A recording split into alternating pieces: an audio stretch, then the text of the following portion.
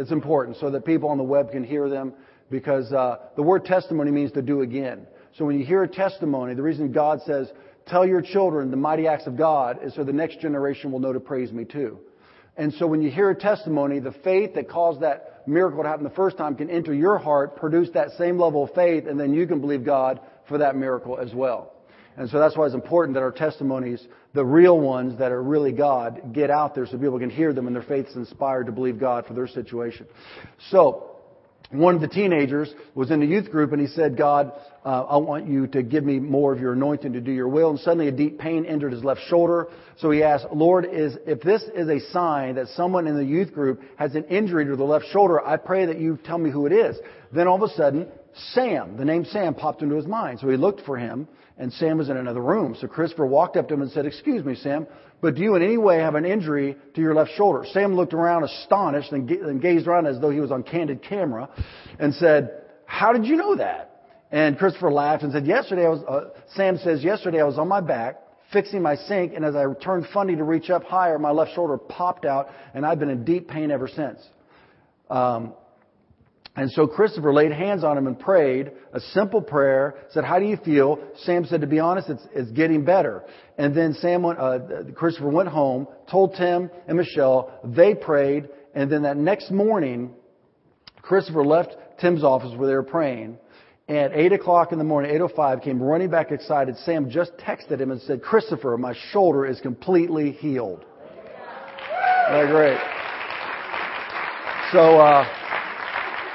So God's moving in the youth. Here's another testimony from somebody here in our congregation.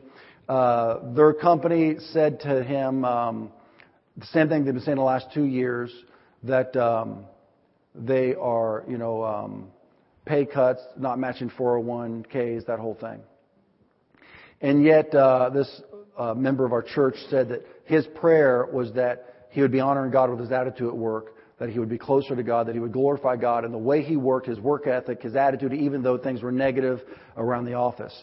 Well, within 24 hours later of praying that at the men's group, his boss calls him in his office and says, even though it was decided that no raises or bonuses were going out this year again due to the tough economic times that his company is in, that the president and the upper management decided to award a very select few a cash bonus for the work they did this past year, which they deemed was work which is directly helping the company come out of this slump through the success of some new products that are being developed. He then told me that I'm one of those individuals. And he said he can count on one hand the number of people that got this bonus in the company. Actually, less than one hand. And so as we've been praying for bonuses and raises and increase in the midst of this economic climate, we pray that sincerely, believing, because God is Jehovah Jireh. He is not limited by the natural economy. God's only limited by His economy in heaven, which is limitless. And so as we draw heaven on earth, God responds. Another testimony is a couple that are in business here in our congregation. And we prayed together on the phone in January. They're telling me about how things are going upside down. And, same story many have. And they emailed and said, January, it says, we had probably the best January we've ever had, and is in the top 5 for a 30-day period ever in the past 21 years. It says in January, they produced almost half of what they did all of last year. Isn't that great? Isn't that great? Yeah, that's in a recession. So let's just thank God that He is moving in our church and doing supernatural things and blessing us. Father, we thank You so much that when we throw out extreme prayers, You give us back extreme answers. You have said that You can do exceedingly abundantly above all that we ask of Thee. I pray for those in this congregation who are not believing You, that are not praying those crazy prayers, that are not drawing near to You. And Father, I pray today that You break any unbelief, fear, doubt, and cause us to be a people of faith walking with the living God. In Jesus' name. Amen. So we are in a series right now on hearing God's voice. God's word for our church this year is hearing His voice. And He said that for me to tell you a couple weeks ago, tell them I'm going to open their ears. And so this can raise controversy Some people feel they never hear God. You just don't recognize it. Some people feel they're hearing God in every little tiny little thing, and a lot of that is not the Lord. And I know that offends some of you for me to say that, but look, we want it to be real. We want to be able to decipher down the voice of God and the will of the Lord. And so you always have to process what you feel you're hearing with those around you. I do it all the time with the leadership of this church. And so we want to make sure that as we are dealing with this C4, this dynamite, hearing the voice of God, that we stay on the right track, in the middle of the road, because it can be very subjective. And so we want to make sure that we're really hearing the voice of God and doing what He says, because that's how you walk on water. Amen? And so what we decided as the elders team was some of the different subjects we need to teach, and one of them is the multiple ways that God speaks. And so let's welcome our associate pastor, Mark Cowpersmith, as he comes and teaches us on this subject this morning.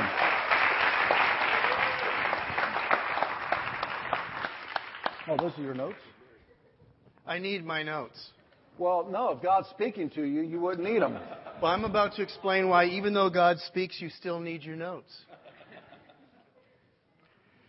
This is really important because John just used the phrase middle of the road. And middle of the road is, in our culture, in our world, pejorative. It's a bad thing. You're just average if you're in the middle of the road. But I've discovered that being in the middle of the road is the best place to be.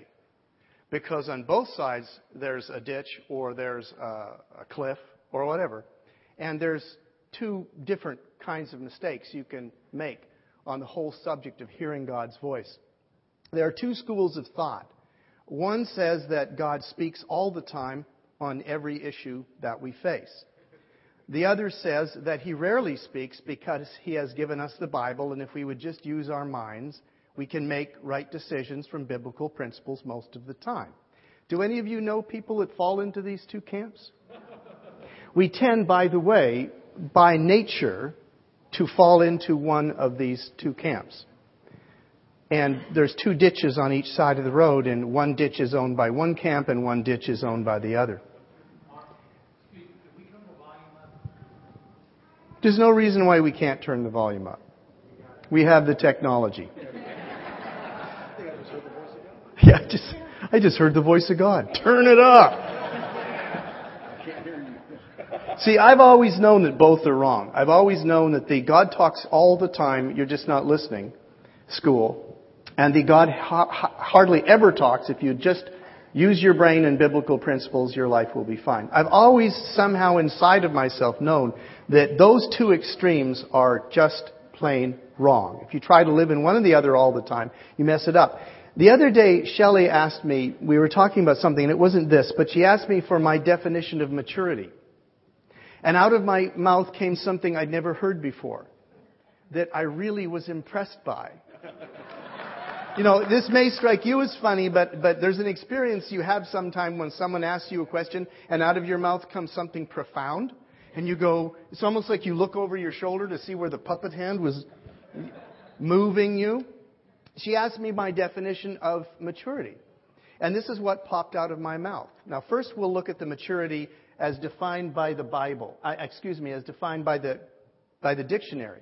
And one of the dictionary meanings is this: relating to a condition of full development. Relating to a condition of full development. What popped out of my mouth was very similar to this, and it was this: when all of the faculties and abilities that God has designed into us are operating to their full potential. All of the faculties that He's designed into you. What's interesting is that we have two faculties which God has designed into us that are contrary to one another in their frequency of operation and which we pay most attention to. They're both given by God to provide us with knowledge, but they operate completely differently. The first one we're going to look at is revelation. And here's my sort of working definition of revelation. Revelation is guidance we need for successful living that comes directly from God. Comfortable with that? All right. The other faculty, way of knowing, way of coming to understanding, is reason. And reason is equally guidance from God. Do you understand? It's no less guidance from God than revelation. Reason is this. Reason is guidance that comes from God through processing information. Look, if you speak with a Canadian or English accent, you seem to have more credibility, so I'm faking my way through this. Through processing information which we have available to us naturally. For example, the principles from the Bible which need only to be read. Now, and applied. Marcia put that in. God bless her. Marcia is editing my sermon. And she's not here today to chew out about it. Man, isn't that great where you got a proofreader who'll go, Mark's an idiot. He should have said this. And she just scribbles it in. And she probably puts like confessions in there. Little asterisk, Mark is a fool. He's wrong on this point. She heard God. She reasoned it through. All right? Now, here's the problem with the church. Revelation, reason. Charismatics highly value the first, and evangelicals highly value the second. But both are incomplete if they ignore the other. Amen. Hello? Amen. So somebody once wrote a book about the church, about his stream in the church, and the name of the book was In Search of the Radical Middle. I want that to sink in. In search of the radical middle. Because the smartest, the safest, the most successful place to be in living your Christian life is a good balance between revelation and reason. All right? And we've got to go after that.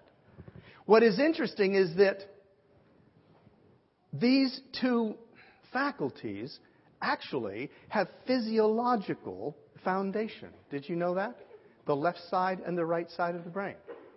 They both process information completely differently. One is all about reason and the other is about revelation. It really is. So some of the spiritual gifts apply to the left brain.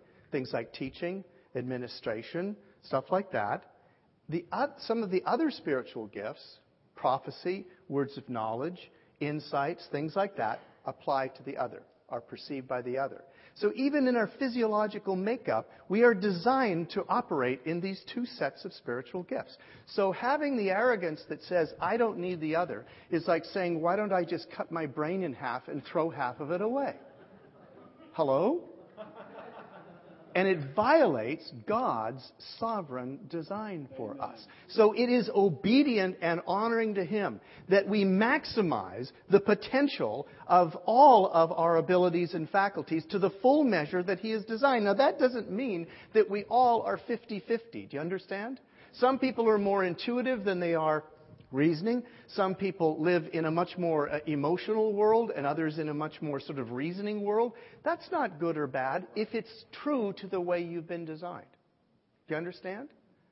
I just have to... Before I became a Christian at the age of 28 when Jesus became Lord. I had my salvation ticket when I was 5. I became a real Christian, Jesus is Lord, at 28. I had cried twice in my life by the age of 28. Once when my dog died in my arms after falling off a cliff. And the other was when I lost this girl I was in love with on a 5-year relationship, and it sort of died and a part of me died with it. 2 times. After I became a Christian and the Holy Spirit began to work inside of me, I cried in worship every Sunday. Just tears and other fluids freely flowing. And I cried once at Little House on the Prairie. I was so embarrassed. I was crying and I'm thinking, what's wrong with me? I'm having a nervous breakdown. I'm becoming a woman. That was a scary thing then. What was happening was a faculty, a part of me God designed, which had been completely squashed and held down by an entirely left-brained way of living. Now the Holy Spirit was working, and He was awakening all of these faculties, bringing them up. So all of a sudden, experiences are happening to me that I had no context for. But I knew it was good. I got up to do a sermon in front of a room full of people one time, and I began to teach, and I broke down and cried, and I cried through the whole sermon. I mean, that's embarrassing, people. And when I looked out over the people, they were all crying. It was like the Spirit of God fell on that place. We've got to risk stepping outside of the little boundaries of our personality. We've got to risk taking a step outside of what's safe and secure. And this is, we all run around with, this is me and it's not changing. Accept me the way I am and I'm not changing. Well, good luck on that. The marriage vows, I do and I won't. Yes, I do, and no, I won't change. And don't even think about trying. A little cynicism always kind of greases the wheels. Here's the problem. What this means is that there are many problems that God will not speak to us directly about because He wants to see us develop our minds. Come on. Come on, lazy people. Lord, what do you want me to wear this morning? Grow up. Get a life. Get a wardrobe. Make some decisions about life. And for those of us who rely too heavily on the mind, there are problems life presents us with which cannot be overcome just with the use of reason and good biblical principles. Reason and good biblical principles will not tell you whether to take the job in Seattle or Denver if everything else is equal. Right. Do you understand? Yeah. Reason will take you so far, and then you go, oh my gosh, I've done a cost-benefit analysis, and it's all the same. What do I do? Well, try praying and listening. Revelation. Here's my point, and it's pretty obvious. Each one of us needs to ask ourselves whether or not we are attempting to rely too much on one or the other. So really, this sermon should make everyone in the room uncomfortable.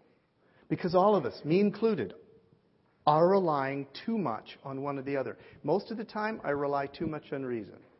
But that's just how I'm wired. I need to grow. But others are just like, if you don't tell me what to wear, I'm not leaving the house. I actually know a guy who lives that way. He's single. And advancing in middle age, and he's all alone. And always will be. Okay, he's probably... The Lord just corrected me. Here's John's notes. There's 4,000 of John's notes.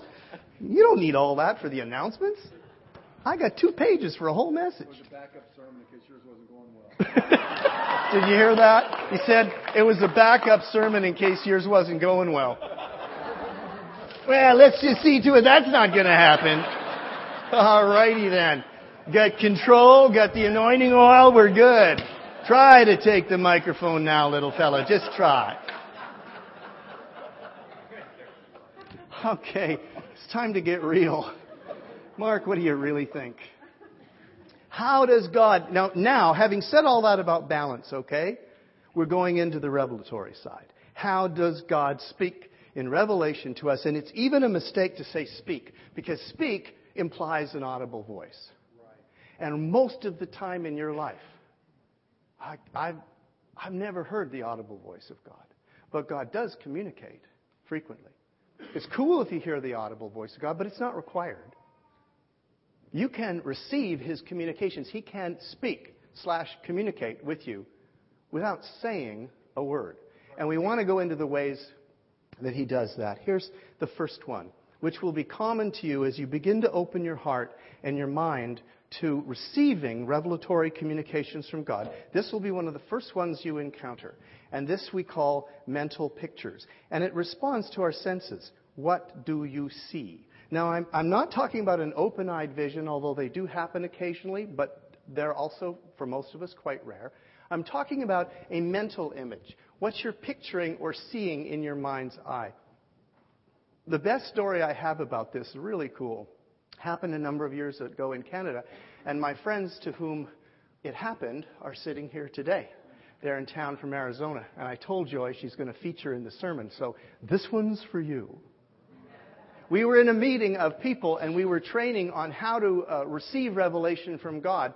And I told them, just close your eyes and we're going to pause for a minute and ask the Lord to communicate with us and share whatever mental picture just plain pops into your head. It's a pretty risky thing to do. So there was a bunch of people in the room and Joy was sitting there and a new lady I'd never seen before was right in front of her and Laurel was right in front of the new lady. So there's two that I know and one that I'd never seen before. And we begin sharing these things and somebody said, I closed my eyes and I saw this big, beautiful desk. And on this big, beautiful desk was like in those cartoons where there's a bag of money. It's a big leather bag of money with a strap and it's got a dollar sign on it. You know, money. I saw that sitting on the desk. And I said, does that mean anything to anybody in the room? And somebody said, Peter said, my company, a large, successful international engineering firm, we're going to the bank for financing on Tuesday. And if we don't get that money, our company's folding and I'm out of a job.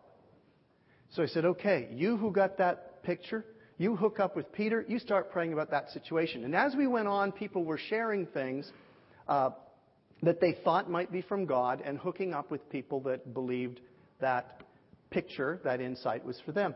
Well, in a spirit of a good try is better than no try at all, Laurel, who's sitting in front of the new lady, puts up her hand and says, this is crazy, but I can't get it out of my head. I see a cat. A cat. Does cat mean anything to anyone here? Dies a quick death. But you have to try, right? So a few more minutes goes on, and then Joy, who's sitting right there, puts up her hand and she said, look, I really don't want to share this, but Laurel shared cat, so I got to share this. I saw a bear. Big bear. Does bear mean anything to anybody here? Nothing. Off they go. Evening's going on. People are hooking up. Pretty soon there's about 5 or 6 people left, 3 of whom are Joy, the new lady, and Laurel. The bear, the cat, and the new lady. So finally, we're near the end of this, and I looked at the new lady and I said, look, you're here for something. Do you need prayer for anything? And she said, yeah, I do. And I said, well, Joy and Laurel, would you go pray with this lady? And off they went to pray together. About half an hour later, they came back, and Joy and Laurel were lit. I mean, Holy Spirit buzz/glow lit. And I knew something had happened. I said, what happened? And Joy said, you won't believe this. I said, what? She said, that lady is Russian. Her last name in Russian means bear. And the nickname that her parents gave her when she was a child was Cat. Isn't that just the coolest thing? I mean, see, it's like God's letting that woman know, I know you. And I know your issues. You're in a safe place. I've called you by name. And I got to thinking about it. It was just a couple days ago. Why does God do stuff like this? Why the little tricky riddles? Why the weird stuff? Like, why didn't he just say her name, you're Ivana Popovich or something like that? Why did he have to do this little, 2-stage, gotta figure it out crossword puzzle? Lord, why do you communicate like that? Because he does that weird stuff a lot. I said, why do you do that? Why don't you just make it easy? And he didn't speak to me. But I've been puzzling, and it came to me yesterday. I looked out at the garden, and I saw all these different shapes and plants and things. And I thought, man, you don't just communicate beauty one way. You're incredibly creative. Yeah. The textures, the colors, the shapes, the sizes. Unreal. Do you know what? He communicates just like he does nature. He's creative. He's creative in the way he communicates. And sometimes it's in ways, the wonder of it just takes us by surprise. And we go, wow, you are wild. And he goes, yeah, don't ever expect this again. Next time it'll be something different. That's cool, Mark. Next time it'll be different. Next time, I mean, it can be little spiritual quizzes. It can be symbolic representations, or it can be straight out blunt. This, that. Keeps us on our toes, makes him unpredictable, sees to it we never get him in a communicational box. Oh, he's got to be listening and wondering. And he likes that. He likes that a lot. We were in Texas, Shelley and I were in Texas, and we were finishing a healing conference. It had gone well. We were walking out. We're in the foyer of the church, and this girl grabs Shelley and says, "Pray for me. I want you to pray for me." And I was standing a few feet away, and Shelley said, "Okay." And Shelley's been trained to listen first and pray second. Let me say that again. Shelley was trained to listen first and pray second. So we're not just praying our hopes or our ideas. We're listening to God to see if He might say something to direct our prayers. So Shelley stills and quiets herself, and she just waits, and I'm kind of watching. I'm about 10 feet away. And Shelley says, I see a black hole, and I get the word leg. Would you share that? You're the pastor's wife, and you're on the road, and your credibility's on the line, and they ask you to pray for them, and you see a oval-shaped black hole, and you get the word leg. And Shelley says, I see this black hole and the word leg, and I have not a clue what it means. And this woman turns and says, "Look at this." And she walks over and takes her husband's pants and pulls up her husband's pants. He'd just gotten out of the hospital with flesh-eating bacteria. They almost cut off his leg.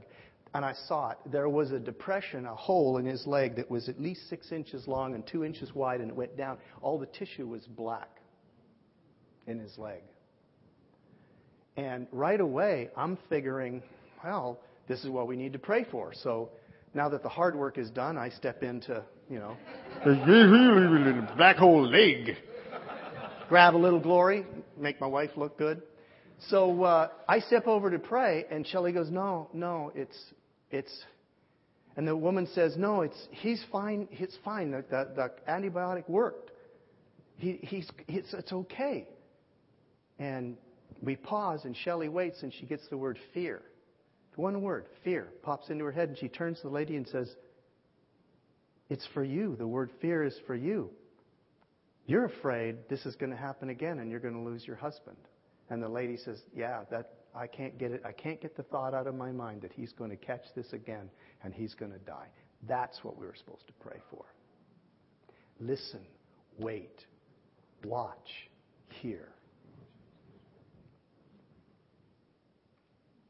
Simply share the picture, see where it leads.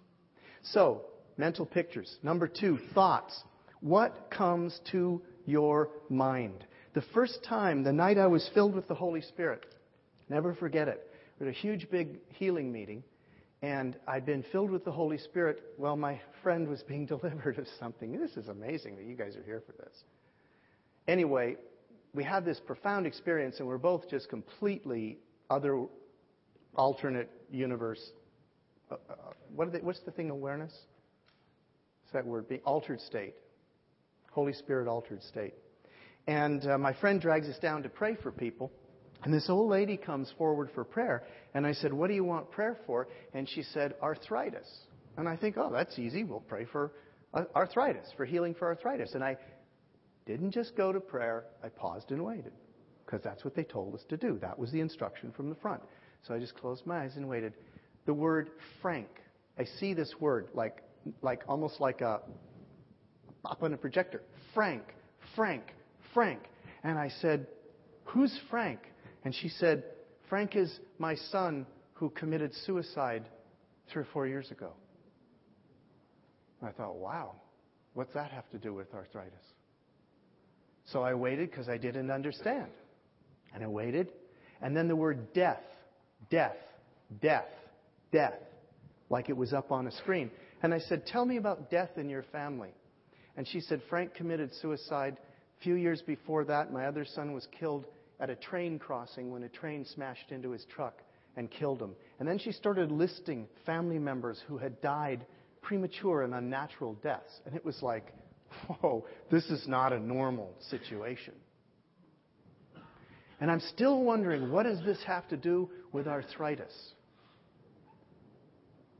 I never had a prophetic word before in my life. This was the night of initiation into the things of the Spirit.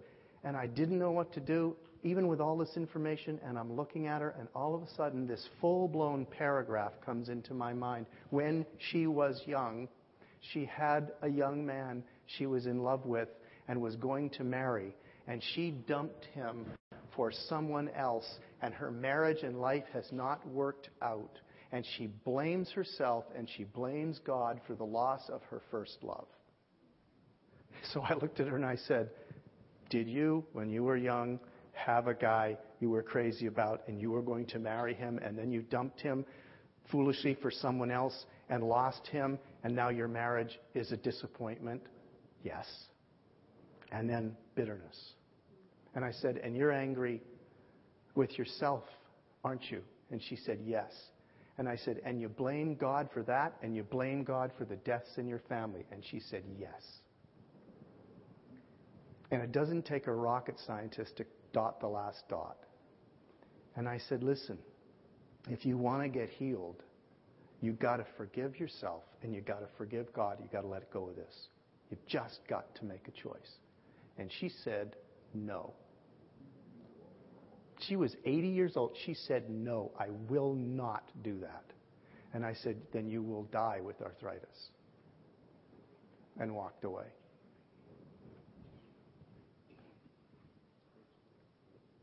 Yeah. It can be one word, black hole, leg. Often the words are one word like, say, fear, anger, unforgiveness, bitterness, self-hate, rejection, betrayal. Whatever it is, just share it. After we went through our church split in Canada, and I was at the worst point of my life, we went down to Toronto for this revival that was going on there. I walked in the room with Shelley, walked up. She recognized someone she'd known from Bible school or something. The person walked up to us, said hi, looked at me. We made small talk for about 2 minutes, and she said, she goes like this, she goes, oh yeah, she says, you have arrows in your back. And there's a knife there and a hatchet. Betrayal was the issue I had been trying to cope with because my best friend put those things there. I mean, she just saw it in the Spirit and said, this is what's going on in your life. I was like, yeah, how'd you do that? You sure read my mail. One word, share it. One time, we were up in northern Alberta at a healing conference doing a thing in a small town, and invited people to come forward for prayer, and we were praying for healing and stuff. This young man walks up, and I said, what's wrong with you? And he said, nothing. I said, what are you coming up for prayer for? He said, well, I'm going to go out on the mission field soon, and I just thought it would be good if I was blessed before I went out on the mission field. Just give me a general blessing. Well, it's easy. So instead of just, God bless you for the mission field, I did what I'm trained to do. Close my eyes and wait. And as I'm closing my eyes to wait what to pray, this thought, clear as day, comes into my mind. He has been sexually molested by the leader of a cult. God bless you in the mission field. Go. In peace.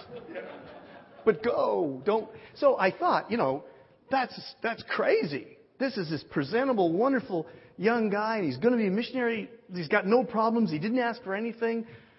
So I just kept pushing it off. The thought kept coming, and I kept pushing it off. And I stalled, and I pushed it off. And so I blessed him to go to the mission field, and I wasn't going to speak. And we finished the blessing prayer, and I said, is there anything else going on in your life you'd like prayer for? And he said, real embarrassed, sort of looked at the floor. He said, yeah, there is. He said, we used to be part of this commune down the road. It was a rural farming community. We were part of this commune down the road when I was younger, and my parents, we all lived there and everything, and there's this woman that ran the place, and she sexually molested me. I said, yeah, I know.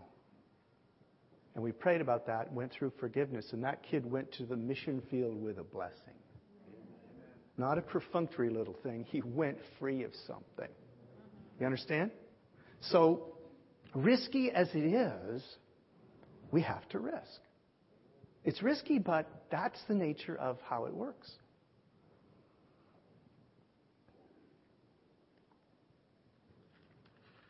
Mental pictures, thoughts. Okay, here's a cool one.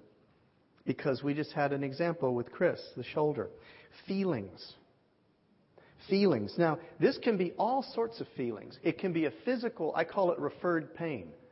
It's like where a nerve, one place, impingement here, causes a pain somewhere else. It's not at the site, it's somewhere else. It's referred pain. You can have the emotions of another person and not know they're for another person. Remember the School of the Supernatural, Chris? Your friend came and she'd been exposed to none of these things. And we went through this teaching and I said, you can have the emotions of someone else.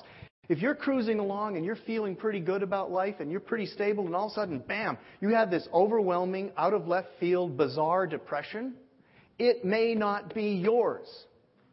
So you pause and you stop and you say, Lord, is this somebody else's pain? Is this like a word of knowledge? Are you giving me this to pray for someone else?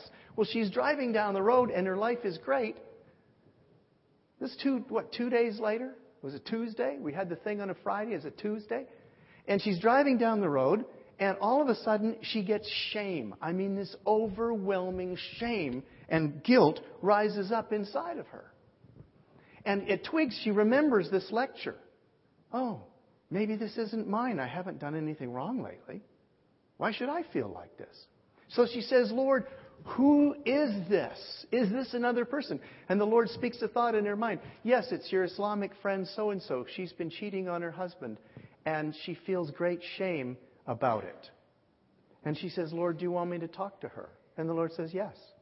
So she goes to her friend and says, this is what the Lord showed me. Are you having an affair? Are you cheating on your husband? She says, yes.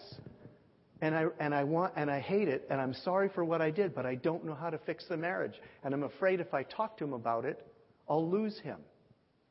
And this Christian says to her Islamic friend, I will go and help you talk to your husband. We'll do it together. And they do.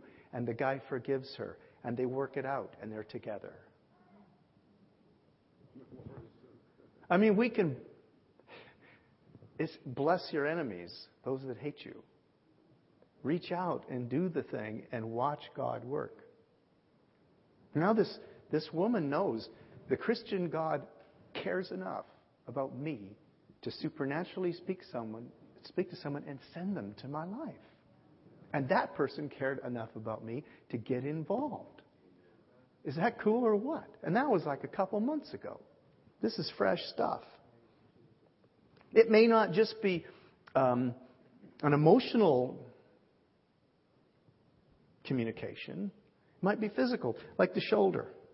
All of a sudden you have a pain which you never had before, and it's in some kind of context like this. And you say, Lord, is there someone here who has that pain?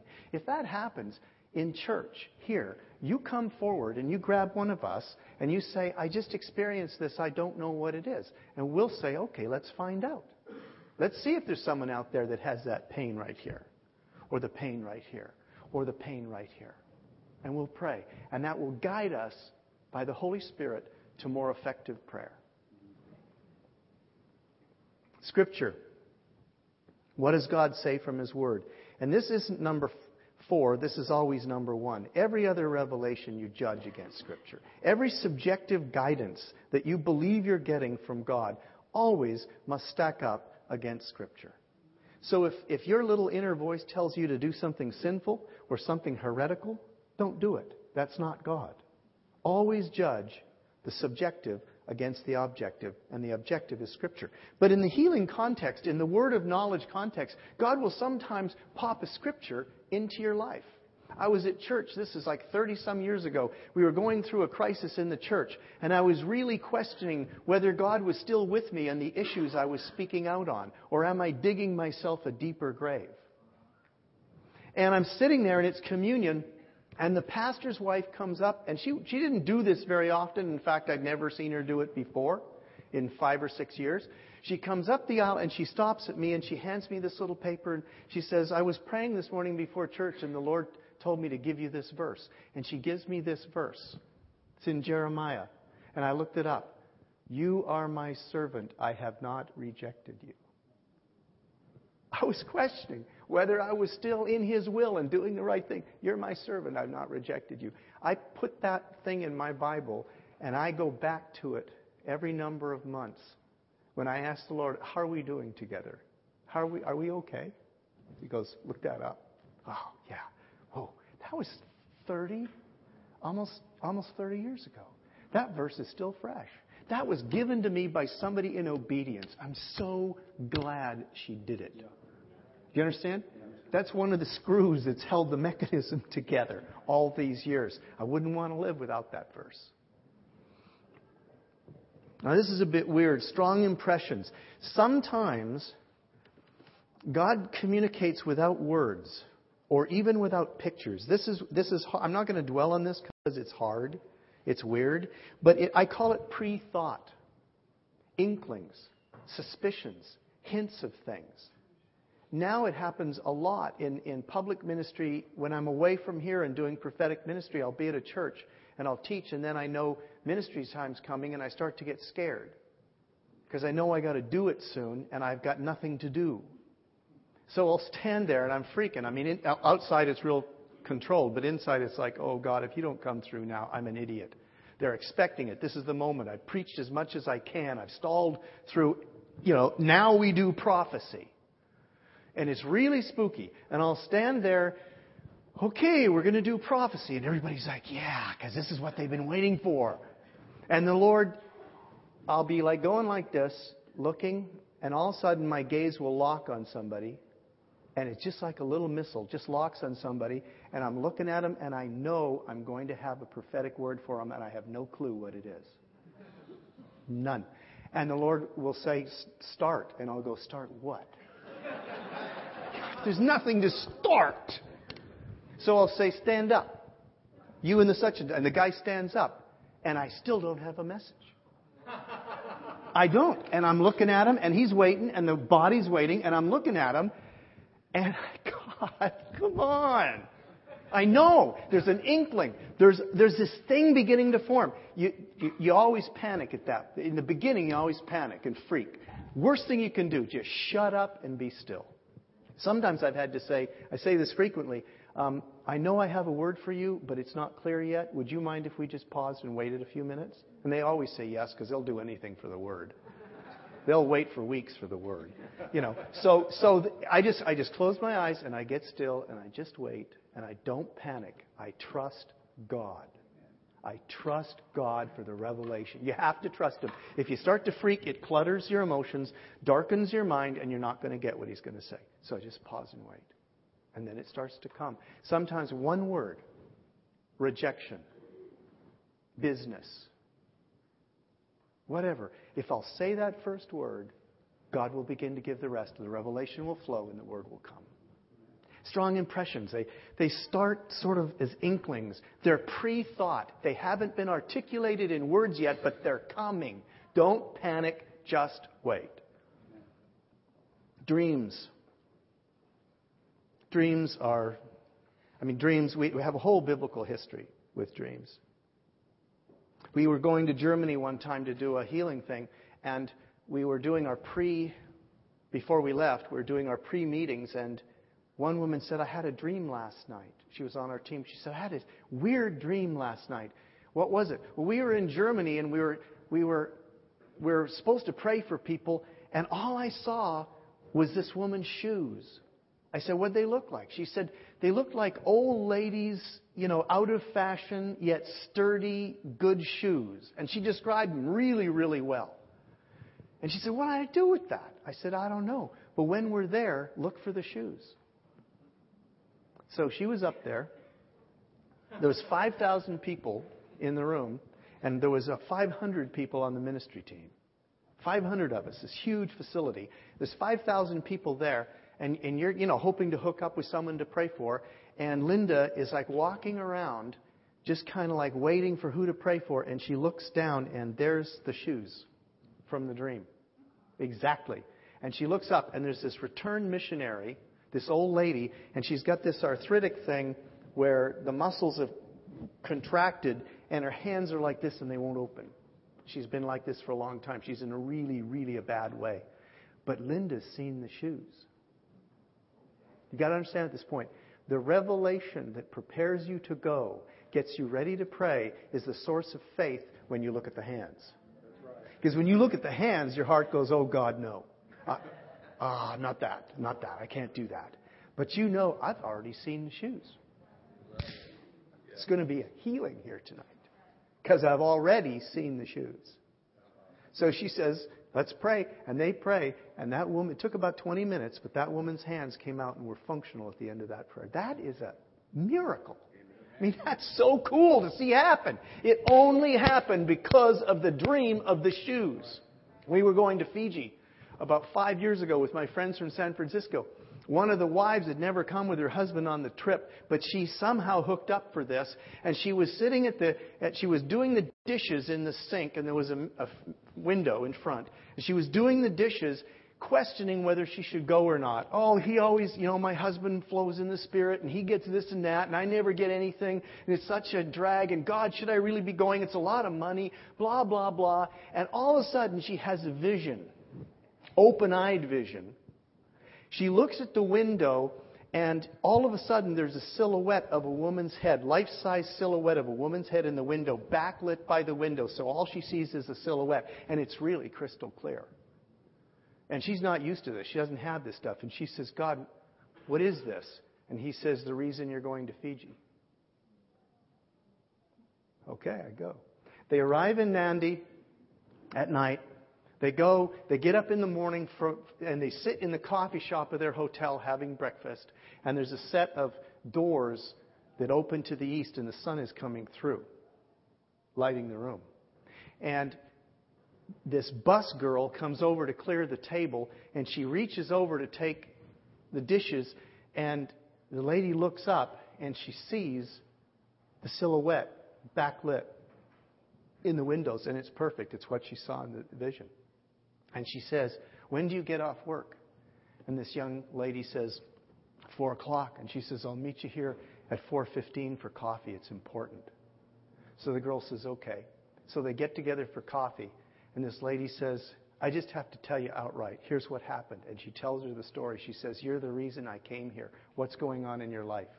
The young girl says, I was raised as a Christian. And I made a mistake, and I had a baby when I wasn't married. And now I have that baby. And I had no means of supporting myself. And this member of parliament, the Fijian parliament, took me in and I am his kept woman. And he has an apartment for me, and he lives in such and such with his wife, but he comes and sees me several times a week for sex. And I'm his kept woman. And I really hate it. And my friend says, you're the reason I came. You need to break this off. God is going to take care of you. He will find a way to support you. You can't go on like this. And she says, yeah, you're right. And she breaks down and she repents. And they start hooking her up with other people in the community that will help her and take care of her. Dreams are powerful. God communicates through dreams. Okay, how do you know a dream is from God and not too much steak the night before? Because I get that all the time. I get those overheated furnace dreams where my little body's trying to digest a steak the size of a small truck. Okay, I don't know, I can't say for sure, but this is what I've noticed. The dreams that are from God are always super vivid. And you always remember them in the morning. And you can't get them out of your head. They stick. And they're vivid. And they're powerful, and you can't shake them. And there's this like inkling suspicion, there's something to this. Just stop right then and there and ask God, what are you trying to say to me? And very often, the whole interpretation will come to you. He'll show you the symbols. He'll say, this means this, and this is this. And then you'll say, what do you want me to do? And he'll give you direction. Hearing his thoughts rising up in your mind, answering the questions about the dream.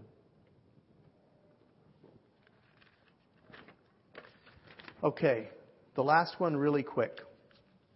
This has only happened to me a couple times, and it's really, really bizarre.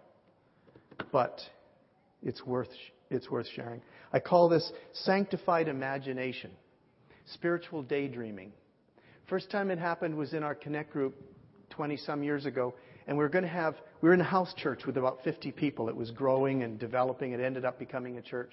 And I was in my prayer time in the morning in the tub, where I always prayed, and having a nice time with the Lord, and things were good, and I was reading the passage I was supposed to, and I'd repented, and I'd done the missionaries, and I'd done my friends and my family, and I prayed all this stuff, and my mind began to wander.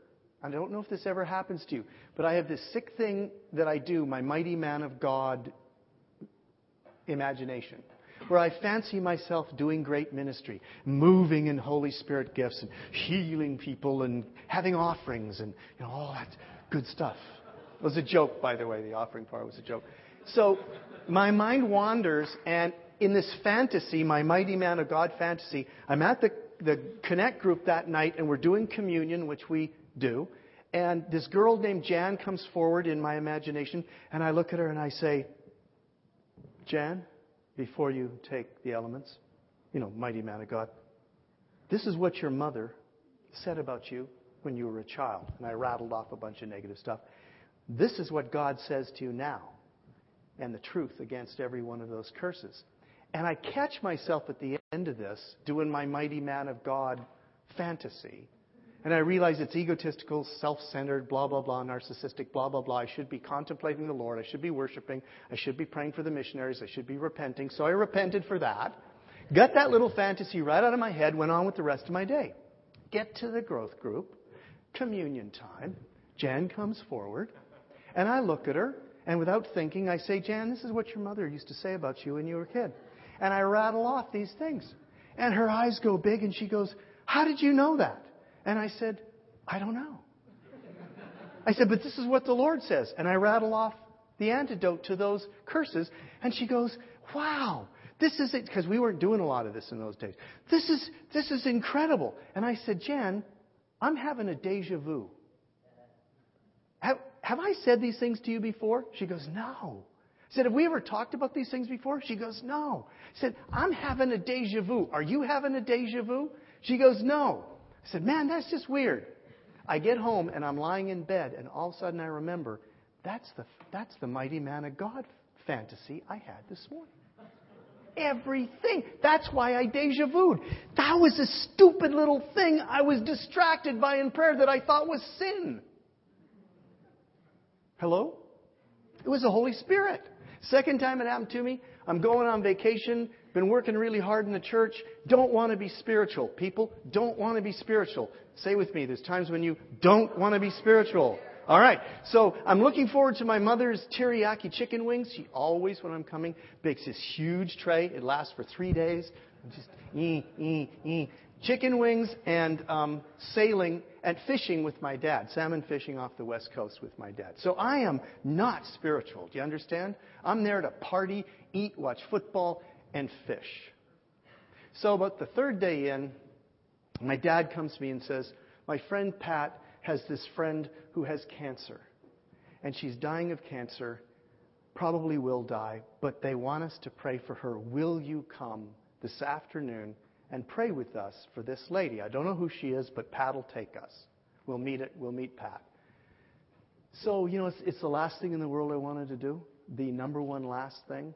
But my mom's made the wings, and they love me, so I owe them. So I said, okay, I'll come pray with you. Like, I don't want to go. We get in the car, don't know who we're going to. Pat's going to meet us. We've got the address. We're driving down the road, and I start daydreaming. And I have my mighty man of God fantasy. And I see myself get out of the car, and we walk up to the front door and ring the bell, and the door opens, and there's Pat and her friend. And Pat says, this is my friend. And I stop her. And I go, no, Pat. I'll take it from here. No, Pat, just a minute. Your name is Julie, and this is what the Lord says to you. And just when I hit the point, your name is Julie, and this is what the Lord says to you, I catch myself in the car. What are you doing? You arrogant, self-centered idiot. This is not about you. This is about them. This is not about your ministry and how good you look and your powerful prophetic gift. This is about, and I repent. I genuinely, oh God, what's wrong with me? I'm sick. I'm corrupted. I'm flesh. I'm worse than flesh. I'm rotten flesh. So I clean out my heart and I get right with the Lord, and we get to the house. And we ring the doorbell, and the door opens, and Pat says, "David and Barbara, this is my friend, Julie." Oh, God. I was so bummed. It's like, what have I done? If I'd let the fantasy run on 30 more seconds, I would have had the word of the Lord for this lady. But I repented and stopped it. So I'm like, no. And we're there for like an hour and a half the whole time. Jesus, please, please, please, please, before we go, tell me what you were going to say to her. And I wait, and I wait, and I wait. And nothing happens. And we're at that let's go home part. You know, you're standing up, you're moving towards the door, and I'm going, God, come on. I was an idiot. I was wrong. I repent. I'm sorry. Give it to me. And He does. He speaks into my head, and this is what He said. She has 2 boys. They're in their late teens, early 20s. She's resigned herself to death, but she cannot turn her boys over to me. She's afraid for how they were going to grow up and what they will be without her influence. And she wants them to be Christians. So I said, "Excuse me, Julie, but before we go, do you have 2 boys?" "Yes." "Are they about this age?" "Yes." "Are you worried that if you die, there'll be no one there to pray for them and no one there to see them become Christian men?" And she said, "Yes, that's my fear. Bigger than the fear of dying." And I said, "Well, I have a word for you." And she said, "What is it?" And I said, "I don't know. I just had that part. Can we wait for a minute?" I didn't know. I got the first part. I don't know what He's going to say to her. So I wait. Sure enough, God speaks. And I mean, it's simple. You know what He's going to say. He said, "They were mine before they were yours. And they will be mine after they were yours. And you can trust me to take care of those boys." That's all she needed. Just that one word. I really hope that this talk today has expanded the boundaries of your perception of how God communicates. I mean, remember the plants and the colors and the shapes and the textures and the richness. If this is what He does to make a garden, how much more so when He's talking to His kids? You with me? You got to take some chances. And you don't take chances by saying, "Thus saith the Lord." You just take chances by sharing what you got and seeing where it leads. And sometimes you're wrong. But that doesn't matter. God's thrilled with tries. He's as happy with the try that's wrong as a try that's right. Because both smell of obedience. They have the scent of obedience. Do you understand? So go take risks. Expand the horizons in your family, your friends, your working relationships, and even people on buses and strangers and people at Vaughn's. All right? Oh, let me pray for you. Let me pray. I'll stand up, please. I'm reading a book on impartation, and I really am beginning to take it seriously after all these years. Okay, close your eyes. If you want a stirring up of these kinds of communications in your life, and not everybody is ready or at the same stage, and I'm not suggesting you have to be, don't do it unless it's real for you. But if you want a stirring up of these kinds of revelatory gifts operating in your life, and you are willing in advance to take a risk, and you're willing to say today, I will take a risk the next time something like this happens. I'm going to give it a try. If that is the case, open your hands in front of you like you're about to receive something. Holy Spirit, you are so good. You are interesting. You are unusual. You are unpredictable. You are exciting. Above all, you are trustworthy. And you wish to use us.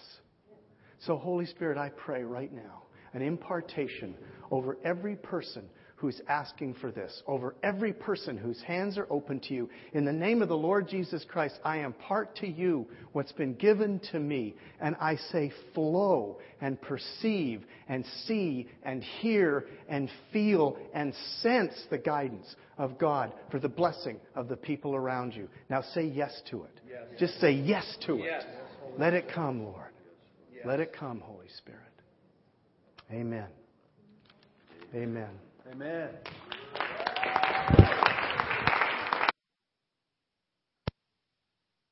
Amen. Well, hey, I hear the Lord saying that we're going to eat at